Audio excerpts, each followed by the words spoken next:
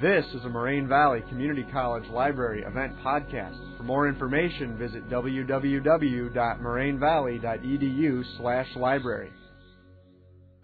Hello, everyone. Thank you for coming. My name is Craig Rosen, and I'm the coordinator of the theater department here at Moraine Valley.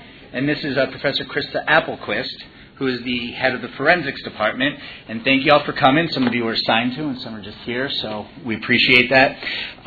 Each year, as part of the Women's History Month celebration, the forensics coach and the theater coach... And forensics is competitive speech and debate, so don't think cutting up dead bodies forensics, so... I'm not getting too well. We come together and have our students do readings. For the last few years, it was from a play called Vagina Monologs by Eve Ensler. This play, Vagina Monologs, has been in existence for around 10 or 12 years and was a worldwide phenomenon, and it dealt specifically with issues regarding women's vaginas.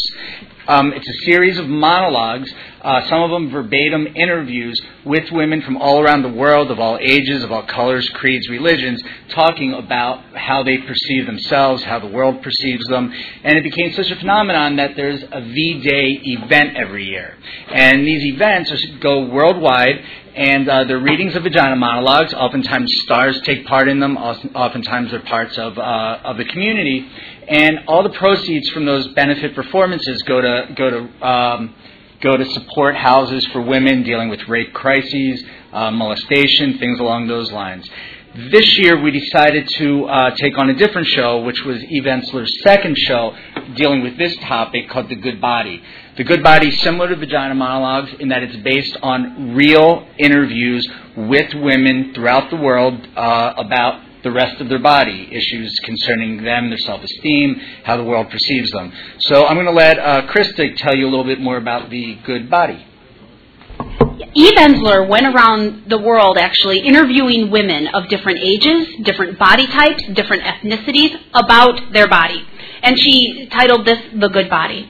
Her idea of a good body is really hard to define because it depends on what culture you're in, and some of the standards of a good body contradict each other. One thing that she came to a conclusion is that a good body is flat. A good body is skinny. A good body is sexually pure and not too curvy or lascivious. But yet, then again, isn't a good body actually curvy and appealing to the male gaze? Well, yes, these standards sometimes do contradict. So the monologues are about women coping with the psychological trauma that can result when you're trying to adhere to these standards. Some of the monologues are about them coping with this. Some of the monologues are about them not coping, deciding to flout these standards of a good body and just be comfortable with the body that they're in. So, disclaimer time. I just said the word sexuality, and some of the themes in some of the monologues do deal with the body and do deal with sex. So if you're offended by anything like that or some profanity, like if you don't have cable, then you might not be comfortable with some of the things that come up in the monologues. So, without further ado, I would ask you now to please silence your cell phones. I don't want any cell phone distractions or anything like that. At the end of the monologues, we think this is about a half an hour performance. At the end, if you're in Craig Rosen's class or if you're in my class and you're here to get some extra credit, make sure you go over to this glass case at the front and sign your name and put what class, day, and time you're in. Okay, any questions before we begin? One other thing to add is that afterwards, if you have any questions regarding what you just saw, we'd love to talk about it some with you. So please stay afterwards to talk about it. And Krista's disclaimer about if you're uncomfortable with it, that's part of the point of the show. So if you find some of these things jarring to you or uncomfortable, stay around and then afterwards talk about it so we can kind of figure out why these are part of it and what the point was. So please let it challenge you, not frighten you off. You can ask the performers any questions you want, or us. So, okay, are we ready? Thank you.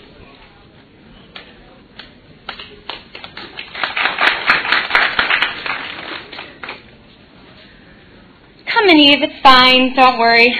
I do this all the time. I'm just a little sore. I've heard people say that they've been changed by someone, but they don't mean literally.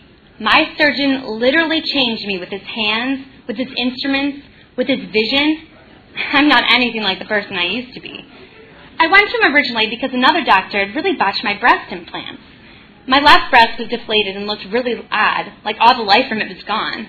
Ham, that's my surgeon's name, Well, because he looks like one. Bald, fat, short, Ham. He was horrified at the mess the previous doctor had made, and he actually seemed a little tiffed with me. Like I wasn't committed to making this the bestest, goodest body it could be. That is Ham's mission. I mean, that's what he does. I'm not sure that I ever even had the confidence to even imagine being perfect. I mean, I liked having a few extra glasses of wine, or sleeping till noon, or letting my hair go unwashed a few extra days. Ham really changed all that.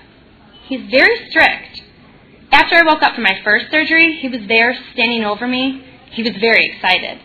He had taken a life-size photograph of my entire body naked. It felt a little bit invasive. I mean, I am shy, and I didn't really know him. There were corrective red marks all over my body, like the kind you got in your spelling mistakes in 7th grade. I was still groggy, but Ham's enthusiasm got through. Your body is a map, he said. These red marks are designated beauty capitals that need renovation and work. That was 6 years ago. And today, I am a Ham creation. I've had lipo on my stomach, butt, and thighs. I have newer soya breast implants that do not harden and feel kinder to the touch. That was for Ham. After he made my tits softer, we started dating. They really turned him on. He was doing the checkup exam about a month after surgery. He was feeling my breasts all doctorly. Then something changed. It just got different. Before I knew it, Ham had climbed up on top of the examining table and we were doing it. I think how wonderful it must be for him to actually make love to what he's created. It must be very satisfying. And it's good, Eve. Twice during sex, he's discovered areas with his finger and tongue that need more work. Ham says it's good I'm only 35, so all this will last for a while. It was after he did my lips that he proposed to me. I think it was my little pouty pooch that made me irresistible. We're married now, 2 years. Some people have cafes or bookshops. We've got my body. It's our small business. It's a joke Ham and I make, but we're doing well.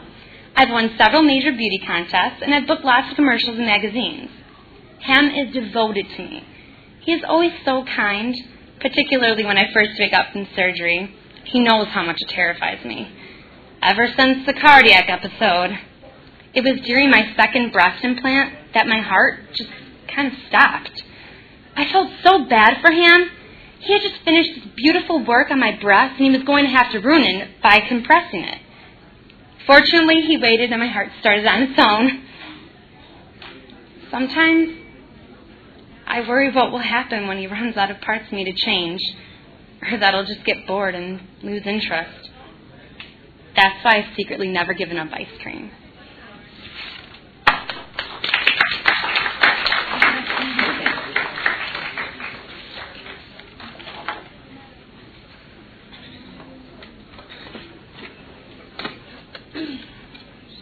Beware. We are everywhere. Most of us are over 40. In your hospitals and schools, your churches and restaurants. Smiling now. No wrinkles, no surprise. We are virginal, fresh. We live in camouflage. I teach kindergarten and your children like me better. They think I'm kinder and more fun. I work on Wall Street, and when you interrupt me with bad ideas, you can no longer tell how dumb I think you are. We have poison in our foreheads, in our chins, like the head of a snake. One more false, humiliating move, you could activate the global posse. Here's something that could do it. People who tell me to lighten up when I'm already fucking funny. It's real. It's botulinum. It's in our bodies. A single gram could kill millions. My face could take out most of Manhattan. It gives new meaning to the notion of Homeland Security, doesn't it? And who am I? I am the Hillary Clinton who told Bill to fuck himself and still got to be president. I am the Princess Di who married that Muslim. I am the Laura Bush who has a lot to say. Like Condi Rice, I'm smiling at you. Not 1 inch of this fucking rage leaks through. Here's the scary news. There are millions of us. We serve your tea. We hand out peanuts on your planes. We wipe your ass. We shred your documents. Call me a bitch. It's all right. I like the word. Bitch, bitch, bitch, bitch. I cooked 3 meals a day for 22 years, and not one of you said thank you. I ironed your goddamn underwear. I sucked you off before every single major speech you gave. I played those games in bed. I did. I called it Mr. Winky. It's easier now. I look so open. I look so refreshing, so enchanting, so brand new. It's easier to slip through. They can't check this bag at customs. And the doctor shoots me up every couple weeks. My face is numb, but in here I'm insane. You wouldn't let me in the club. And like you, I wanted access to the world. I wanted to be great. We get pricked and we bleed and we call them Botox parties. It isn't Tupperware this time, baby. It's the post-menses, not sorry anymore, not many years left, smiling at you army. We are blood sisters. We are lethal. We are growing in numbers. We do not scowl. We do not squint. We don't look mad. We look relaxed, like we've just had a nap, like we're back from vacation. You will be drawn to us. Watch your toes, watch your dick, watch your back. One bite, beware.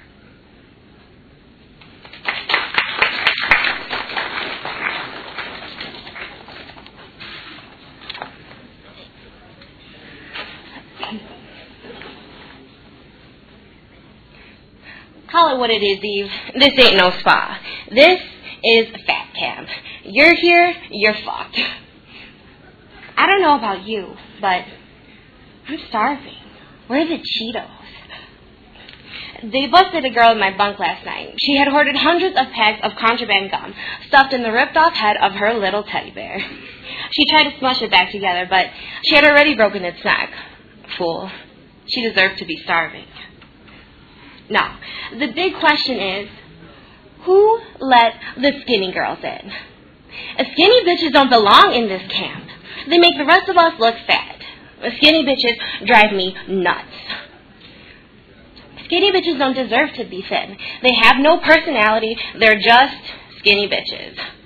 They're always trying to make us feel sorry for them when their entire torso can fit up my sleeve.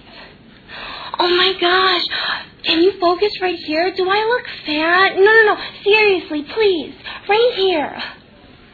I want to choke their skinny necks. Fat is as low, disgusting, as gross as you can get.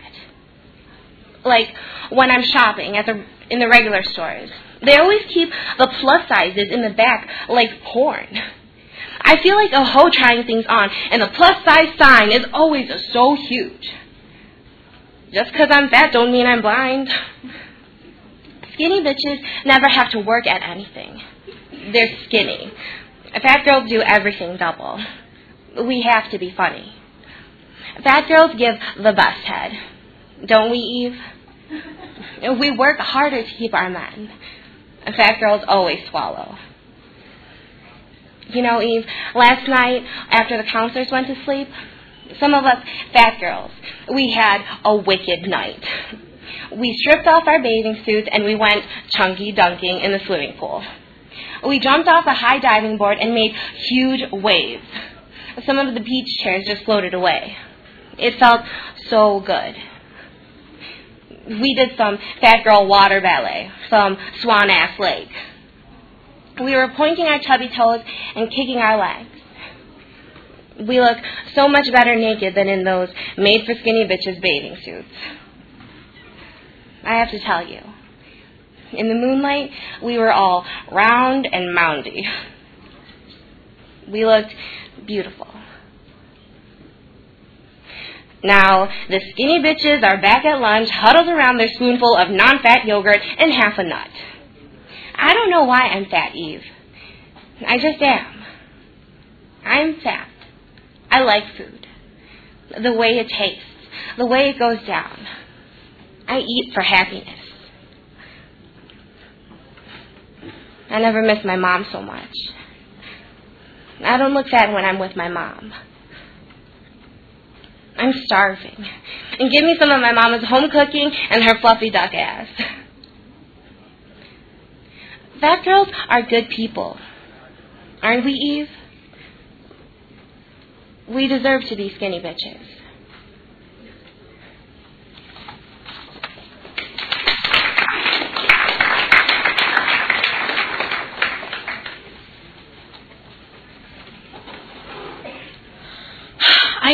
I know, you have to be careful. Strange things can happen. People can take up residency in your body parts. Maybe it's their way of getting close to you when you can't connect in real life. Maybe they, slow poison you. What I still don't get is if they invade you or they're invited.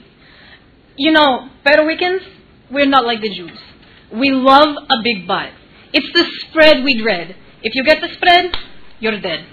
Good butts, good asses, oh, they are different. They're everything. You want to stick it out, make it visible everywhere you go, particularly in the street. Hey, baby. We start practicing when we're young, like driving lessons. You know, backing them up, turning them around, shining them up for display. You want them round, plumpy, and high. Well, if I had Janet Jackson's this, I'd walk backwards. But the spread is like a lower butt, like a second set of thighs. It's something that oozes out of you against your will. It's where you lose your life. When men see the spread, they see their mothers. They see rice and beans and a pissed-off wife with screaming kids in front of a half-paid-for TV set. And you have to work really hard to contain the spread after you give birth. Like an oil spill. If you don't stop it right away, it'll contaminate everything. Suffocate all the flora and fauna. My mother, wicked queen, had 8 kids and never spread an inch. Oh, mirror, mirror on the wall, who's the most beautiful and paranoid of all? My mother. Latina Cosmo girl. She was totally beautiful. Real pretty, brown, perfect tits, Mercedes-Benz ass. I was the ugly one. Or so she said over and over. When I was a kid, she would back me into the mirror at home like I was a broken down truck. And she would poke at my spread like it was a jellyfish.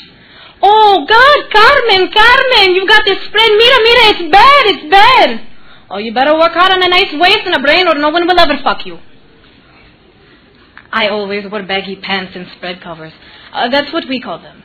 I practiced sitting on a toilet to see what I would look like sitting on a man. It's bad. It's very bad. You can't suck in your spread. It's not like your stomach, Eve. No. So, I practiced the anti-spread positions. Certain positions that if you sit real still or keep to a certain angle, your spread cannot be revealed. It's all about keeping the spread in the shadows. There was one particular trick. Scooch down all of you. I'll show you. It's called the spread tuck. You lift and tuck. Lift and tuck. But you have to keep really still or it'll roll right out. I did the spread tuck the first time I was going to have intercourse. The sex was going pretty well. I couldn't move, but it was okay. Then the guy got really passionate and shit, and he grabbed my spread. I screamed. He thought I was losing my virginity. Shit. And now he would leave me like my mother said. My mother got the man, I didn't. But she got sick. She got AIDS. And she began to disappear. I spread more and more as she disappeared. I spread and I spread. I was too humiliated to go out. Then my mother died. At first I felt nothing, but then as we began to drive away from her funeral in Brooklyn, I don't know why, but I began to scream and scream and scream as if I was screaming for my life. All these years, all I wanted was to be pretty and good, so you would love me, Mama. But you never saw me. I rode my bike for 7 hours every day. And I cried and I cried. I went to the pool and I let my hair be wild. I didn't blow it dry or make it white right. I stopped wearing makeup and I didn't diet or even care. And suddenly this weird shit started happening. It was like I was in this crazy body twilight zone. And my spread began to fall away. Like leaves. Pound by pound. It was like I had this mother around me. And I gave birth to her when she died. I pushed her out. But I get scared.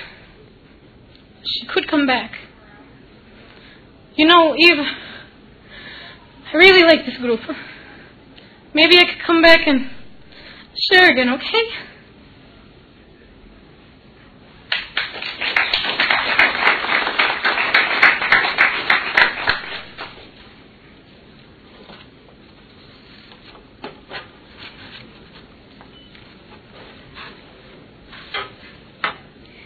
Eve, there's something about metal and flesh. It's so visual. I don't know anyone who hasn't seen the steel bars in my nipples. Do you want to see, Eve? It might give you some ideas about what you want. I like wearing a tight shirt like today. People are like, hey, what's going on in there? Or when I'm at work doing the corporate thing, I'm the only one who knows. It's naughty. My nipples are in there whispering, I'm not the good girl you think. I'm going to start you off with the basic silver plug for your belly button. No, a semi-precious stud. That's hot for your age. See? You'll be back. You'll be piercing everything. It's addictive. Some people see my tits and are really disgusted. Some people are in awe. Some people get seriously turned on. I like it all. Come on, don't you want to see? Listen, if you're too feminine, you're not really a dyke. Once you say you're a lesbian, you have to have always been a lesbian and promised to be a lesbian forever. Can't really waver. Dykes won't trust you if they don't think you're in it for the long haul. After I pierced my tits, they became much more alive. I just have to wiggle the steel bar and my nipples just pop right up. We're going to wake up your belly today. Give her a second life. I had my nipples pierced by a big, hairy, bearded lesbian. It was really hot. I kind of knew she was getting off with the power with hurting me. Made it sexy. It was completely erotic. I gave her total control. Are you ready to start? Don't worry. Your body probably won't even register it as pain. It's more like a sharp, concentrated feeling. This is the sexy part right now. The preparation. Your heart's pounding. You're about to turn your will to me. My piercings are about evolving multiple definitions of myself as a woman, as a lesbian. These metal bars break open the way for me to be complicated. No one is going to tell me who the fuck I am.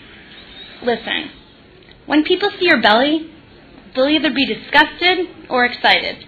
But I promise you, either way, they're going to take your stomach seriously.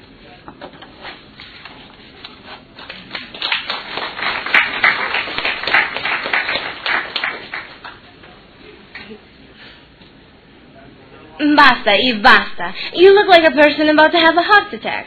I never knew you were such an American. Let's get rid of this crazy American ball. Excuse me, Nina. Some of us aren't so lucky as you. How do you have such a perfect body? Bella. Things are not what they seem. You sure you want to know? Really? Okay. Come, we'll have a cigarette. We'll pollute the gym. I was a very skinny girl. Flat like a countertop. Sleek, smooth, everything slid off. And I was fast. Faster than any boy. I was the fastest. I was both. One day, I was about to go swimming in this fantastic river, and I looked down, and there was something growing there. Growing on my chest. I tried to rub it off. With each inch, I could feel the end of my freedom. The end of my life. I hated girls. They were so stupid. They didn't climb, they didn't live in nature, they didn't play in cemeteries. My titties grew so fast, exploding on my chest. Suddenly, Mommy, who never even noticed me, started getting me involved. She makes me get a bra. I hated it. All caught, the bra, Mommy all touching, tight, choking me. But the worst part was the way that people looked at me. No one looked at my eyes anymore. Just these two huge events hanging on my chest. Like Christmas lights, growing and flashing. I couldn't run so fast. I couldn't climb. I was suddenly a girl. I was no longer a friend. I was so unhappy. My life was over. Then came Carlo, Mommy's lover. He was beautiful, oh so gorgeous, rich, intelligent. He was mythical, crazy, and so much fun. Mommy always had me on these fixed schedules. With Carlo, I escaped everything. I remember the first time I met him. We were on his motorboat. I wanted to swim. But Mommy said, "No, Nina, no. You don't have a bathing suit." Which, by the way, I had stopped wearing because of my breasts. Carlo just picked me up in my clothes and threw me into the sea. It was fantastic. Our adventure began with him. And he taught me things like jazz. I learned how to listen to the currents and the threads. And he took me places. Museums, crazy Italian movies. But mainly, I felt Carlo could see inside me. I thought he was clever and funny. One night, I was 14. Mommy went off to give birth to my brother, Franco. Carlo, his father, chose to stay home with me. We read our usual poetry and ate pizza. And then there were cozy little kisses. Then he went further. I was paralyzed with fear and pleasure. No one ever touched me before. I had no way to say no. I learned about smell. I learned about wet. He licked me for hours. And that night, I discovered my breast could give me pleasure by being touched, by being licked, by being tortured. He said I was his, and I was so happy to finally be owned and loved by him. When Mommy came home, she was very sore and tired. She had had a terrible cesarean, and she was ripped apart. I felt bad for Mommy. And gradually, my breast began to feel guilty. 2 huge chunks of frozen guilt on my chest. But it didn't stop Carlo and me. Mommy sensed something was happening. She was always angry with me. And I blamed my terrible breasts. They were responsible for everything. Then one night, as Carlo was giving my breast this torturous pleasure, I felt so sick. I had a vision. I will get rid of them. Basta. Mommy always hated them, so it was easy to get her to agree. For my 16th birthday, she gave me a present. It took 20 days. 10 days in the clinic, 10 days in Switzerland. I saw my feet again. My breasts were gone. Basta. I was flat, Eve. I was thin. I had a huge scar, and I could play again as a boy. I was no longer a sexy woman everyone wants to fuck. I truly believed that being flat would protect me from Carlo and my desire.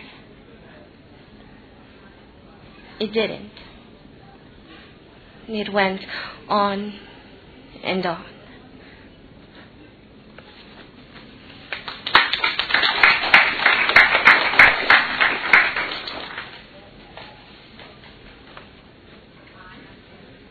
In order to be good, I've got to be a smiling psychopath, deprived of pretzels, deeply involved with a Nazi trainer, with vanilla fat sucked out with bras, and fortunately numb from the botulinum. I would not be protesting the war, speaking out against censorship and torture, demanding that no one starves or is excluded, that women stop being raped and beaten. I would not be worrying about emaciated polar bears due to global warming. No, I would be sucking, spreading, scrubbing, shaving, pumping, pricking, piercing, perming, cutting, covering, lightening, tightening, ironing, lifting, hammering, flattening, waxing, whittling, starving, and ultimately vanishing. Vanishing. I need to stop. I need to breathe. I need to be here. I want to be able to do my work. I really don't want to disappear. So I'm stepping off of this capitalist treadmill. I'm going to take a deep breath and find a way to survive not being flat or perfect. I am inviting you to join me, to stop trying to be anything or anyone other than who you are. I was moved by women in Africa who lived close to the earth and didn't understand what it meant to not love their bodies. I was lifted by older women in India who celebrated their roundness. I don't have the goods to be good. I don't have the goods to be good. So, I'll just be bad. I'll go for it. I'll celebrate it. I'll flaunt it. Have a belly and we'll show it. Watch me. Tell the image makers and magazine sellers and the plastic surgeons that you are not afraid. That what you fear the most is the death of imagination, originality, metaphor, and passion. Then, be bold and love your body. Stop fixing it! It was never broken.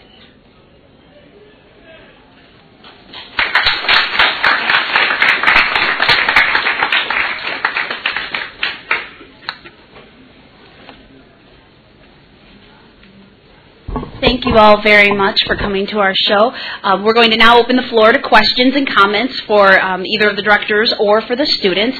And I would like to mention another opportunity to be in a show. If you think you would like to read a monologue or a poem or a short story, we have a contest called Literature Speak, and it's for all Moraine Valley students. And you can pick any monologue of your choice as long as it's been published. So this isn't for you to write your own work. And there's $100 for the first place winner, $75 for the second place, and $50 for the third place winner. Not a lot of people enter the contest, so it's not inconceivable that you could win. And you would perform and act out the monologue of your choice however you see fit. The monologue can be no more than 3 minutes long. But if you're interested in that, it's called Literature Speak. I will put these on a chair in the back, so as you leave, you can grab one of these on your way out or see me about the contest. Okay, I will now open the floor to... Oh, yes, let me do some introductions. Over here we have Kim Sultan from the speech team and from Craig's theater class.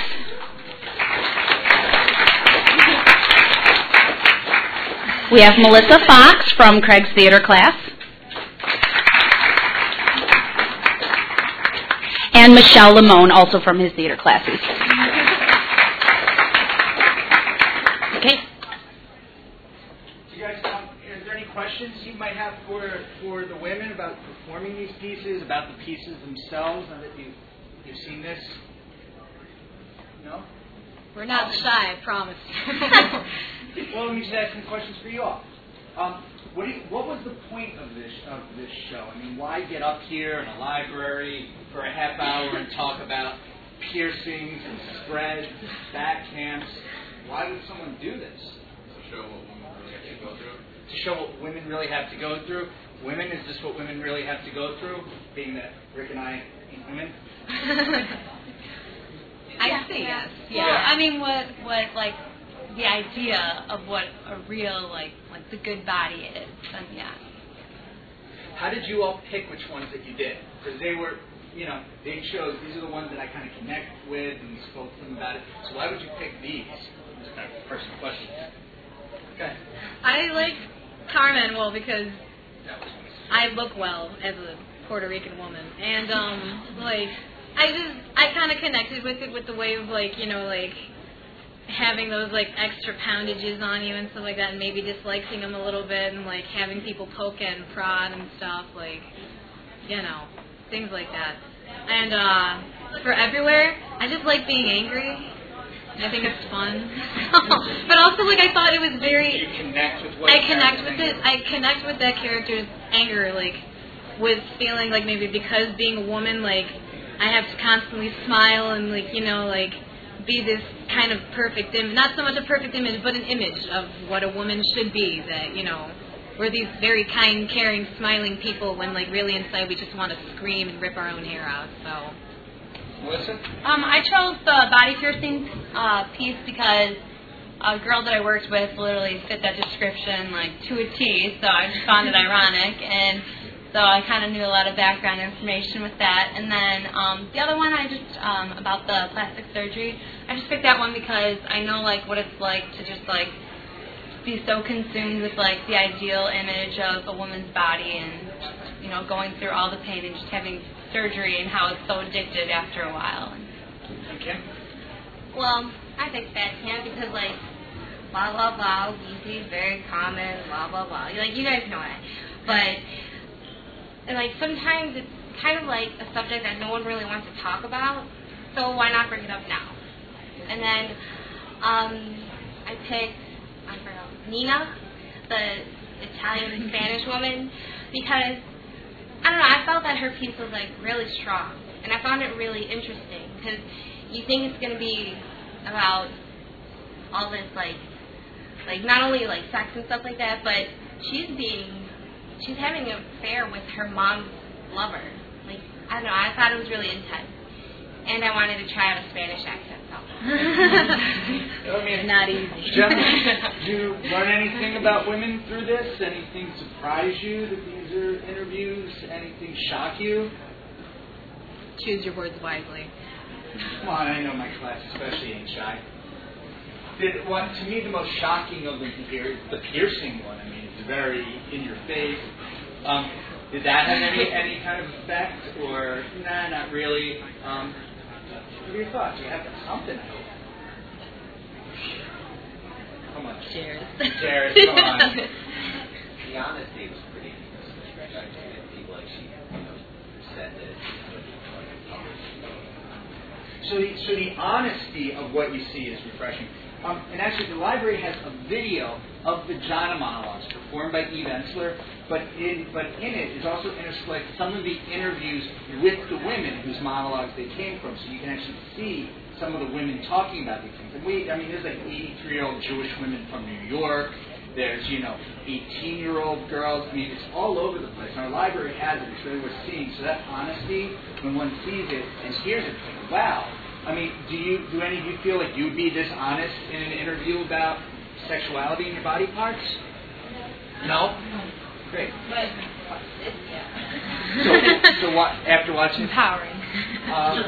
Is there any sense of empowerment for women, or is there anything in here that you might have heard that you said, yeah, I can kind of agree with that, whether it's about weight or plastic surgery or this or that, and maybe I wouldn't have verbalized it, but yeah.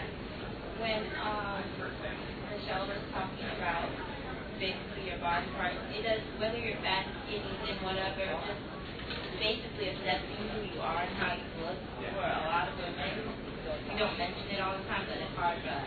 To other people, we might think really beautiful, but to us, we see all the imperfections. So, yeah.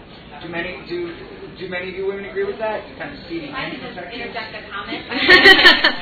Yeah, psychologically, we might not stop every day and question this, but we internalize these standards of beauty. And when we don't meet up to them, or when we fear not meeting up to them, we have some level of discontent with that, whether it's extreme. I did a little research about body image issues for this performance, and 11 million women worldwide have some kind of eating disorder. And of all the psychological diseases that one can have, eating disorders lead to suicide. They're the number one reason why young women commit suicide. So if you ever say, this doesn't matter, yeah, it clearly does. Hey guys, how many of you look in the mirror and say, I'm concerned about my look? Or how many of you guys are concerned about your weight, about losing weight? Oh, I mean, guys, how about women? Let me just get women about weight. The number here is, according to Working Mother, is that there was a survey that found 44% of women want to be slimmer compared to 5% of men. It gives you an idea of, so why does this happen? Why do you think women are concerned? It seems more than men. Can I say that? Okay. I think mostly it's just because women I think the biggest part of it, especially maybe for high school students, sometimes even college kids, men have a big thing to do with it. We want to look attractive, and we want to look appealing. And sometimes there's men who are just oh yeah, I like the really skinny kind of pole girl, or I like the girl with tits and ass and stuff like that, or I like a girl who's a lot of everything and stuff like that. I just like the feel of it. I like a woman who's soft. But I mean when it comes to that thing of depression, I think women poke and prod at themselves and basically stab their own selves, and their own self-esteem, and basically just killing yourself softly in a way, I guess. I think it also has a lot to do with the media and what they portray. they make it seem that like it's not pretty to be fat. Like fat is not even a good word to mention anymore. Like if you say fat, it's like, oh, you said fat. You know, like skinny is beautiful. And they make it seem, even with the actors, the actresses, whatever, the singers, you know, you see them, they're like 5'0", like Victoria Posh, and that's beautiful. That's what they, you know, feel that women should look like. So it really affects our teenagers and also us. You go, Joanne, and then Rick. Okay. No, I was just going to go along with what she said, like the media, just because it seems like men can be accepted a little bit bigger sometimes, and it's not the biggest deal, but women can't really as much, and or they care more. They're more hurt by it emotionally and stuff. So that projection of we're talking. Got it. It's like exactly what I was saying. The paper like shouldn't be that way. If there's like standard for one, like it shouldn't. Why is there like a double standard? So there seems to be a double standard, and what Michelle said is true, right? Different men, different women, like different body types. Not everyone likes someone skinny, not everyone likes someone curvy. There's different flavors, there's different tastes that people like. Yet what we usually see portrayed, and I'm not a media basher, but what we usually see portrayed as beautiful is the one type. So just one last thing. Oh yeah. How many shows on TV do you have to see with people that are average size, that aren't, tall and skinny or like? And what's don't average? have any character. What's average size? When you say average. Average size is like, not like this way, but like a little bigger than your actual size should be. Right. So a little bit bigger, and right, we don't. In commercials, I see chubby, bald, older men all the time. Yeah. And or for whatever. What does their wife always look like? Oh, 22 a hot blonde. Right. No matter what the man looks like. Now that's not really reflective in real life, but on TV With the younger people. that's right. It might be reinforcing these double standards. So, where they came from, feminists would say it's because the world privileges a male viewpoint. The male viewpoint is the normal, natural, or default viewpoint. That's what feminists would say. And therefore, then they kind of shape the standards that women then buy into, and then women perpetuate more after that. A lot of guys will say, oh, a woman doesn't have to be perfect. It's the women sometimes that then perpetuate the standards. That's just my opinion. Any other comments or questions? Yeah. I do want to ask because where I come from in my country, usually if you have curves, it's a good thing, and if you're skinny, you are also accepted. But like they always say, like the curvier the better or whatever. But like I notice in other countries, like in India or in Africa, it's kind of more accepted for women to be curvy. But like here, it's like, and in London, it's not really accepted. Like, is there any reason why? Oh, please. I think it's like a lot of like cultural differences. I think and stuff like back in Nigeria and stuff like that. I think like women are more celebrated for their bodies and stuff like that, and for like bigger hips because you're better to like have babies with and stuff like that. And me, like I'm a bigger set girl and stuff like that, and I like that. And like in my culture, like when I go visit my family in either Mexico or Guatemala because I'm a Latina. I see women, some of my cousins are really skinny, but they don't like the way that they look. And some of my cousins are a little bit more like curvy. Like my sister's gorgeous. I think my sister's just perfect shape, and same with my cousin. She's tall, but she's not skinny. She's not like a size 8. She's like, I don't exactly remember, but she's beautiful. And I think it all has to do with culture and like, even like, I guess here because America's different and because like maybe fashion is a big thing and stuff like that, like things like couture and like things like that, you have to be like a size 0 or 1 to be able to fit into a dress. I don't think America wants to portray, like a 200-pound woman walking down a runway, like in like a strapless dress. Some people might find that as disgusting. Other people might find that as empowering and beautiful. But I think it has to do with culture and the way that people view their own bodies. I remember when Marilyn Monroe was like perfect size for every woman, and now Marilyn Monroe is like considered heavy. Yeah, it's an interesting point you just bring up. This country used to be curvy within as well until about the 60s. There was this sort of twiggy, skinny movement. And economically, it's very lucrative. Okay, millions or even billions of dollars women spend on diet products, on clothing, on the cosmetic surgeries, and all that combined is extremely lucrative. So you have to question who else is trying to perpetuate this. Well, we want to thank you all for coming. Those of you in our classes, please sign in over there. There's different sheets for mine and Chris's. I want to thank the ladies again for